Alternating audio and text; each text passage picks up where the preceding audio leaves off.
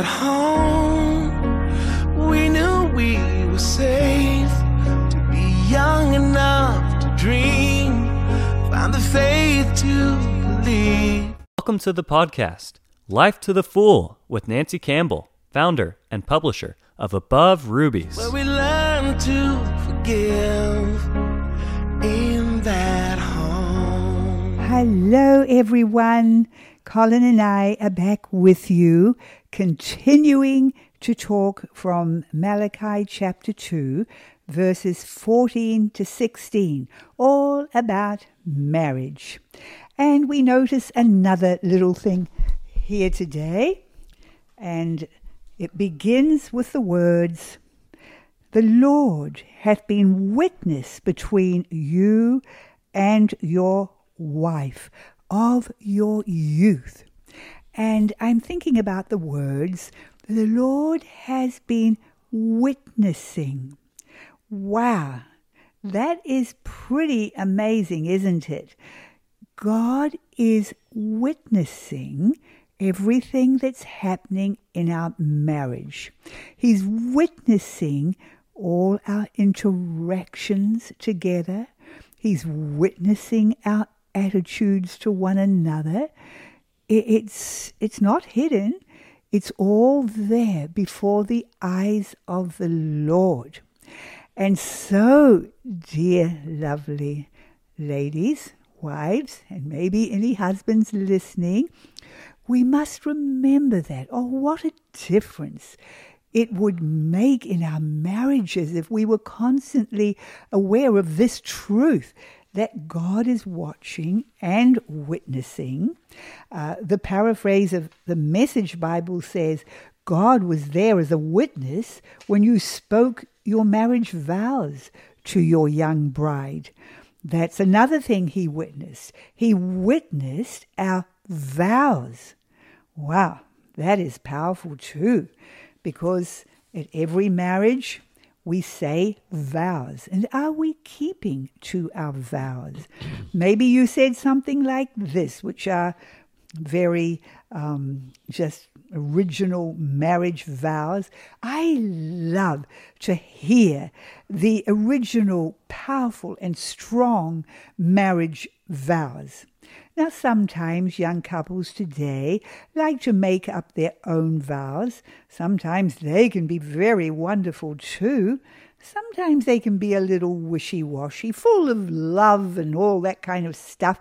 But there's more than love that's involved in vows. There's commitment and there's powerful words. And I love to hear a married couple speak forth these words. I take you to be my lawfully wedded husband, and forsaking all others, to have and to hold from this day forward, for better, for worse, for richer, for poorer, in sickness and in health, to love, cherish, and to obey according to God's holy ordinance. And so we go to Proverbs 2:17, and it talks there about the wife who forsakes the guide of her youth and forgets the covenant of her God. Yes, when we made vows on our wedding day, it wasn't only a covenant with our husband. It was a covenant with God. And God was witnessing. Do you notice it? You're most probably just listening to me, but if you go back to your Bible later, you will see those words. The covenant of her God. It is a covenant with God. And what does the word covenant mean? That word in the Hebrew is beret, and it means a compact, made by passing between pieces of flesh, as God did with Abraham in Genesis 15. A contract accompanied by signs, sacrifices, and a solemn oath, which sealed the relationship with promises of blessing for obedience and curses for disobedience. Well, that's a big meaning, but that's the whole understanding of covenant. And so that's another thing. Marriage is okay. We come to marriage and we're in love, but life is not perfect. Life is not easy, and things happen, and things are said, and things are done, and love can sort of fly out the window. But marriage is more than just the love.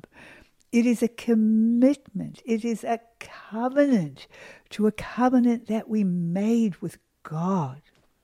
Amen. Yes, so this covenant is, as it brings out here, is so important, I think, for us to accept and to think about it and to accept it, as it states here, that it's a covenant of the guide of her youth. She's got the guide.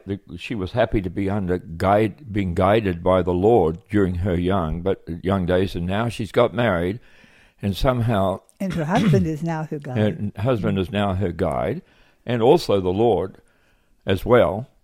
And she's forgotten the God of the covenant here. That's what it mentions. So she's desecrated that by entertaining others in a marital way into her lives, or in a fornicatory way into her life.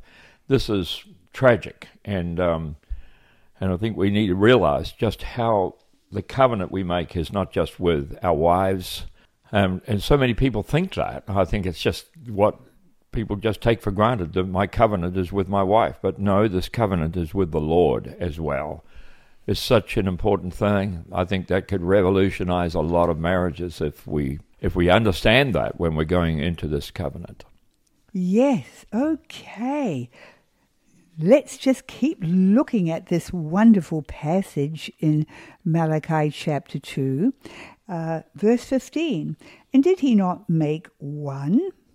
And then it carries on in the King James, and it's a little difficult to understand. So let's read another translation, the BSB. It says, "Has not the Lord made them one, having a portion of the Spirit?" The ESV says, "Did he not make them one, with a portion of the Spirit in their union?" And then, let's carry on in King James. "And wherefore one?" In other words, why did God make the man and wife one? The question is asked. And then, back comes the answer. Are you ready for it? That he might seek a godly seed. Now, this is a very powerful truth for marriage, because many couples go into marriage with not a thought of having children. Oh, well, one day they might have children. But so many couples go into marriage today. They have all their plans of what they're going to do, and how they're going to get their house paid for, and how they're going to get everything they need, and they're going to be really set up, and they're going to have time to get to know one another, and then they might be ready to have children. But that is not God's plan at all. In fact, God makes it very plain here. Why did God make us one? Because he longs for godly offspring. This is what God wants from our marriage. Let's read the New Living Translation. "Didn't the Lord make you one with your wife? In body and spirit you are his. And what does he want? Godly children from your union." The God's Word translation says, "Didn't God make you one? Your flesh and spirit belong to him. And what does the same God look for but godly descendants?" And so God is making it very clear here that he looks for the godly seed. He looks for godly children to come forth from our union. So when a married couple get married, but they have no thought of having children, they're not really ready for marriage. And it's not really a biblical, godly marriage. It's just two people living together. For marriage, out of marriage comes motherhood, and that's God's plan. In fact, this is a pretty powerful statement, but let me say it. If a couple do not want children, they have a different mindset than God. Can I say that again? If a couple going into marriage don't want children, they have a different mindset than God. They're on a different page than God. They're out of sync with God because that is not his vision for marriage. And especially if they're delaying it, they may want children, but they want children later.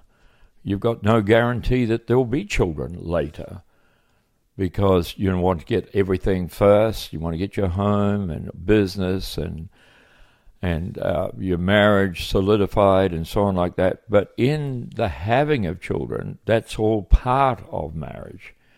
And if we realize that as we have children, our eyes get more taken up with children than just being critical with one another.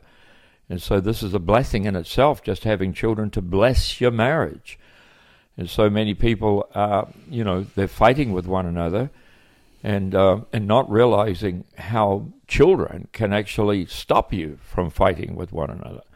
And it's a tremendous thing. So there are some couples who, yes, they love the Lord with all their hearts, and they are so wanting to serve the Lord, and therefore they delay children for so-called spiritual reasons. Yeah. I know many couples who have said to me, well, we don't want to have children straight away because we're in the ministry, we're serving the Lord, and, we don't want anything to hinder our serving the Lord. And in the days of mission boards, when missionaries would go out to the field, not like they do today just for short-term missions, but they would go out for great lengths of time, many mission boards would not accept people who had more than 2 or 3 children, which was really and they didn't want against them to the have word children, of God. When they didn't want them to have children on the mission field. I know, and can you believe that? Here they are going out to teach heathen people the ways of the Lord, and they're teaching them something foreign. And sometimes those people have a greater relationship, even amongst the heathen people. Islamics, for example, have a greater understanding of the value of children. And here, there's a missionary couple come over to speak to them about Jesus Christ and the ways of the Bible, but they don't have any understanding on the value of family. I know. So the heathen to whom they're speaking are having children, and they're stopping children. And just imagine how those people that are so-called of Islamic faith or something, can they receive anything from these people if they have no great value on the family? So God is such a family God. He seeks this. He really wants people to get married and multiply, replenish the earth, take dominion, and it's through children, raising children in the godly ways of the Lord that will attack the enemy. We are raising soldiers. We are raising young babies, and we're having them, and we're raising them in the family to be godly, a godly workforce, to be a godly influence in the land. We should not be holding back on God in that regard, because if we do, we hold back the ways of the Lord. It's a phenomenal thought, but it's true. Yes, and it's not just having children for the sake of having children, because what did we read here? That he might seek a godly seed, or as some translations say, that, what does he want? Godly children from your union. And so that word godly is actually, it's literally the word Elohim. It's the very first word that is used to describe God. In the very beginning, in the beginning, God. In the beginning, Elohim. And now we read the same word. I long for Elohim children. Children who come forth in the image of God and are trained in his ways and will come forth out of the home to bring the image of God, to bring his light and his salvation and his truth to the world. This is God's heart. He longs for godly children. So, okay, we are obedient to having children, but it doesn't stop there. Then we become... our vision in life then is to raise these godly children, raise them in the Word, fill them with the Word of God, and prepare them to be lights and heralders of Christ in this world. Yes, so having these children, multiple children, is so important to God. It's not important in today's modern church. They have no understanding of this, and they just do not want to even understand that point, because they sort of see as children being a kind of a nuisance and getting in the way of the couple in their mission in their missions of going overseas or anything like that. And so this is happening, but it's wrong. It's not the way God wants it to be. So godly children are raised by godly parents. And it's bringing about the likeness and image. So we're co-creators with God in the form of bringing our children into having godly education and having godly influence in their lives. And so they will come out of that home or be raised up in that home to be a godly influence in the world. And so these children of ours are really raised to be agents made in the likeness and image of God.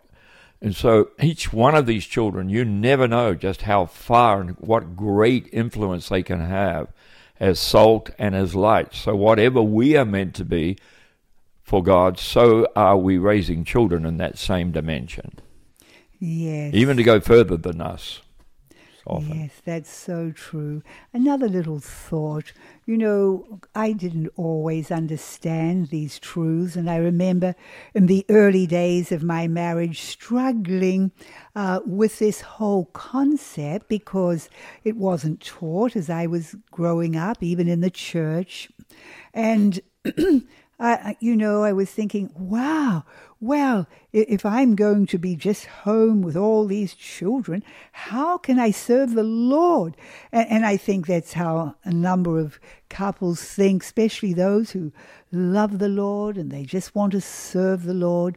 But as I was grappling with this truth, one night the Lord woke me up and spoke these words to my heart. And he said that the perfect will of God for your life will never contradict my existing commandments. Therefore, what was the very first command that God ever gave? The very first words that God ever proclaimed into the ears of man were these words: be fruitful, multiply, and fill the earth. They were the very first words that God spoke to man. And therefore, if we cannot receive them, we are in disobedience. And if we think that, okay, I can't have children because, I won't be able to serve the Lord, or I won't be able to do this ministry, or I won't be able to do that, it's not God's perfect will. It's our own desires, because God's perfect will never contradict what he has already said. So I believe that we can have children and serve the Lord. In fact, I think we serve him in a greater way by embracing the children he wants to give us. We multiply our ministry. Yes. If it's just going to be us who are doing it, well, it's confined only to us. But as we train children in the ways of the Lord, our ministry is multiplied. The message of God is multiplied. The image of God is multiplied. The more children we have, the more we release of the image of God in the world. Yeah, so, when we deny God, these children, we deny his image in the world and the increasing image of God in the world to fill the whole world. We deny our own blessings with that, and we deny filling eternity with that mindset. So this is something that may be new to many people that are hearing this podcast today, but this is absolutely the truth. God is in this, and there's nowhere you can find in the Bible that he's against having children with the godly people that love him and walk in his ways. He will bless them and will provide for them, and God's image and God's ways will be multiplied in the earth. And God intends it to be this way. Yes, now we need to look at this a little bit more. That word that God said when he answered, what does God want from your marriage? I want a godly seed. That's the word in the King James. Other translations use the word children or descendants. But what is that word in the Hebrew? It's the Hebrew word zerah, Z-E-R-A. And this word, it literally means, it can mean the sperm, but it can mean also little children. It can mean teenage children. It can mean adults. It's a word that is used comprehensively from the sperm right up until someone dies, really. It's amazing. When we read the word seed, we just think of, okay, seed, well, that's just the sperm. But it's amazing, ladies. Isn't it amazing that God uses the same word, sperm, seed, the word zerah? He uses that same word for the word sperm. And if we read in the King James language, it calls the sperm the seed of copulation. And that Hebrew word is exactly the same word that is used to describe people. They're no longer a sperm, but now they've grown into little children. They've grown into young adults. They've grown into older people. Let's look at some scriptures. Genesis 46. Verses 6 and 7. And this tells of how Jacob was coming down from Canaan to Egypt with all his family. And they took their cattle and their goods that they had gotten in the land of Canaan and came into Egypt, Jacob and all his seed, Zerah, with him, his sons and his sons' sons with him, his daughters and his sons' daughters, and all his seed brought he with him to Egypt. Now, when Jacob came down from Egypt, did he come down with little sperms floating down with him? No, although the Bible uses that word, seed, zerah, it actually means sons and daughters and grandchildren and so it's little ones and big ones and adults. God uses the same word. That's why it is so powerful when we destroy the sperm. Now, there are some methods of contraception that destroy the sperm. We think nothing of it. But God sees beyond where we see. He sees that sperm as a future human being. And therefore we have to be very careful what we do with the seed. Now let's look at some other scriptures, shall we? In Numbers 14:24, talking about Caleb. Caleb followed, God says, Caleb followed me fully. Him will I bring into the land whereinto he went, and his seed, Zerah, shall possess it. And so God is not only wanting to bless Caleb, he wants to bless his future generations. And he calls them seed. But they're not little sperms. They're growing into little children and bigger children and mums and dads and older people. And they are possessing the land that he took. And so this is how God sees it. Imagine if Caleb lived in this day and his descendants began to, we don't want to have too many children, so they are either having no children or stopping at their one or two. Well, there wouldn't be many people possessing the land, would there? We think of Phinehas. Remember Phinehas. He was a high priest, and when they were having that problem with the people of Moab coming in and committing adultery with the children of Israel. Oh, there was one couple, a prince of Israel, and he brought this Moabite woman into the camp, and there they were. They were having sex together, and Phinehas, he was so jealous for his God and for the holiness of God that he took a javelin and he went in, he put the javelin through both of them. And God was pleased with his stand against evil. And it tells us in Numbers 25, Behold, I give unto him my covenant of peace, and he shall have it, and his seed, there's that word again, Zerah, his seed after him, even the covenant of an everlasting priesthood, because he was zealous for his God. Once again, God was talking about future generations of people. But the word he used is a word that can be used for sperm or for people. God sees them as one. He sees that sperm that will one day be a future person. What about the New Testament? I love that scripture in Hebrews chapter 7, verses 9 and 10, and it's talking about Abraham and how he paid tithes to Melchizedek.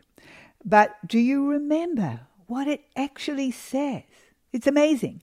It says that Levi, not just Abraham, but Levi, he was his, was he a grandson or great-grandson? Yes, great-grandson. He wasn't even a twinkle in Abraham's eye.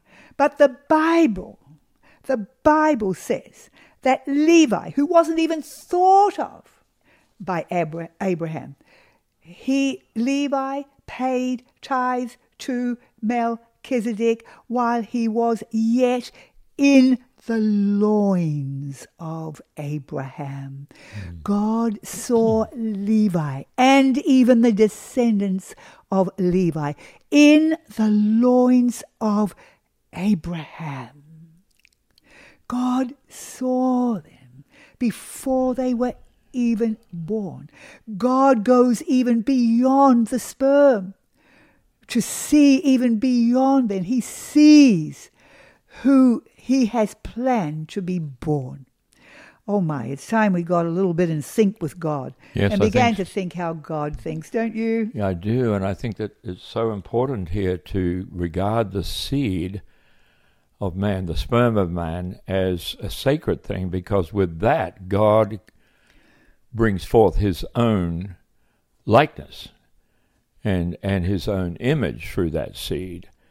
And so we're not to treat it as a common thing, something to be dispensed of so easily and to be manipulated and used in a wrong way. So it's very sacred to God, very sacred to God. And I think it needs to be seen that way very, very importantly. Yes, we see this over and over again in the Word of God, and many instances. I'm thinking of another one, Cyrus.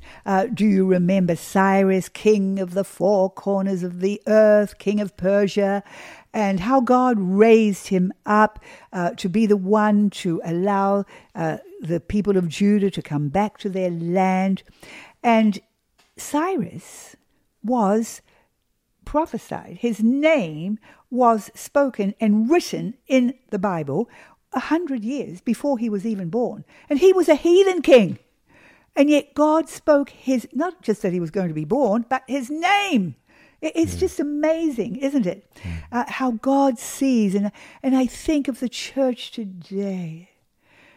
And we think of the thousands, perhaps millions of godly seed that God intended to be born, to bring forth his image, just discarded, to show forth his salvation and truth to this world, and they are not here because God's people were deceived and brainwashed, and they limited their families. They limited them to maybe the 1, 2, which is the norm among so many thousands of so-called Christian families today. Oh, it seems so tragic. It seems to me like that, just thinking about it, is even as we're talking here, that even as we as Christians regard abortion as a wickedness before God, as something very, very wrong and very evil, so should we regard the importance of preserving and protecting, the sperm and the godly seed from just seeing it as an embryo that can be just, passed away or something like that, even though that goes further. But it has the power within that sperm. Once it's linked with the egg of the woman, it has the power to create the image of God and bring it forth into this world. And I think that, may God help us. And maybe that, I think thinking about this, just as we repent of abortion, I think we should also repent of the way we have treated the sperm that God has given to man, is to be retreated because it bears within it the potential for the bringing forth of the image of God in the world. And doesn't this world need that image? Oh, yes, it does. Why is there not the army of Christians, resisting evil today? It's because we have just refused to have them, because we have had a mindset that's really come, straight from the enemy himself, deceived us with the media, from the church platform very often, and it's just many, many ways we have been deceived in this matter. But we need to come back to it. Oh, I believe it, and I think we need such a revival in this area. I'm thinking of a few years ago, Serene was talking with me on the podcast, and I always remember she had her youngest, little Solly, sitting with her, and Solly, I think she was about 1 year old then. She's now 5 years old. My, how the time goes. And we were talking about life together, and I remember Serene saying, "Oh, my goodness, little Solly is here beside me. Imagine if I didn't have her. It's just too incredible. And look at her personality. God had a vision for her. Imagine if I had said to God, 'No, God, I don't want her. I don't care for your desire to have her in eternity with you.'" And wow, that's another powerful thought. When we stop having children, we don't only just stop one child, we stop a dynasty, a whole dynasty, because our children grow up to marry and have children, and their children to marry and have children. We now have many, many great-grandchildren coming on. They are dynasties. But also, the most powerful thing of all is that when we say no to life, we actually deny a person whom God intended to come forth into the world, and not just to this world, but to eternity. And we deny them eternity. You think, oh, well, what does that matter? They never know that they ever were denied it. They never know. But how can we think like that? I mean, eternity. I mean, it is just so glorious. The glories of the eternal world, the glories that are beyond the scope of our human minds to comprehend. Why would we want to deprive a child that God would give us of these glories to come?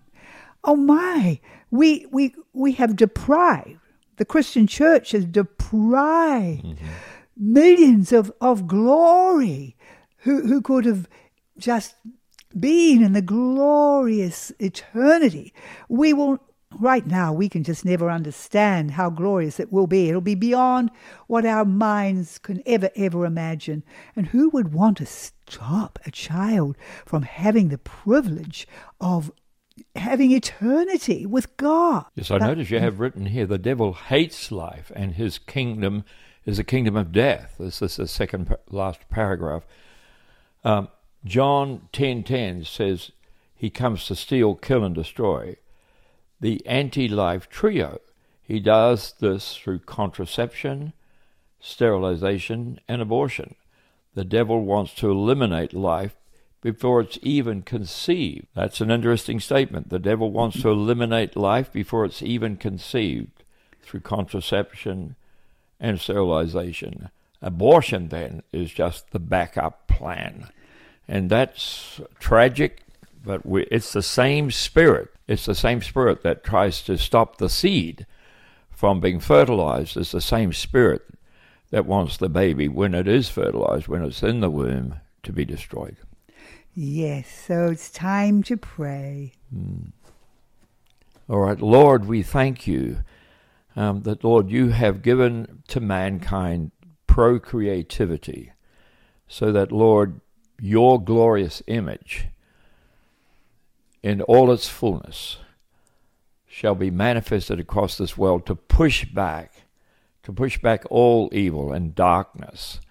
And Lord, it's through the righteous examples of life as people go forward, Lord, and babies are born and are raised up in a godly home, and Lord, and they come out of those homes to bring forth your light and your glory and to increase the knowledge of the Lord in their generations.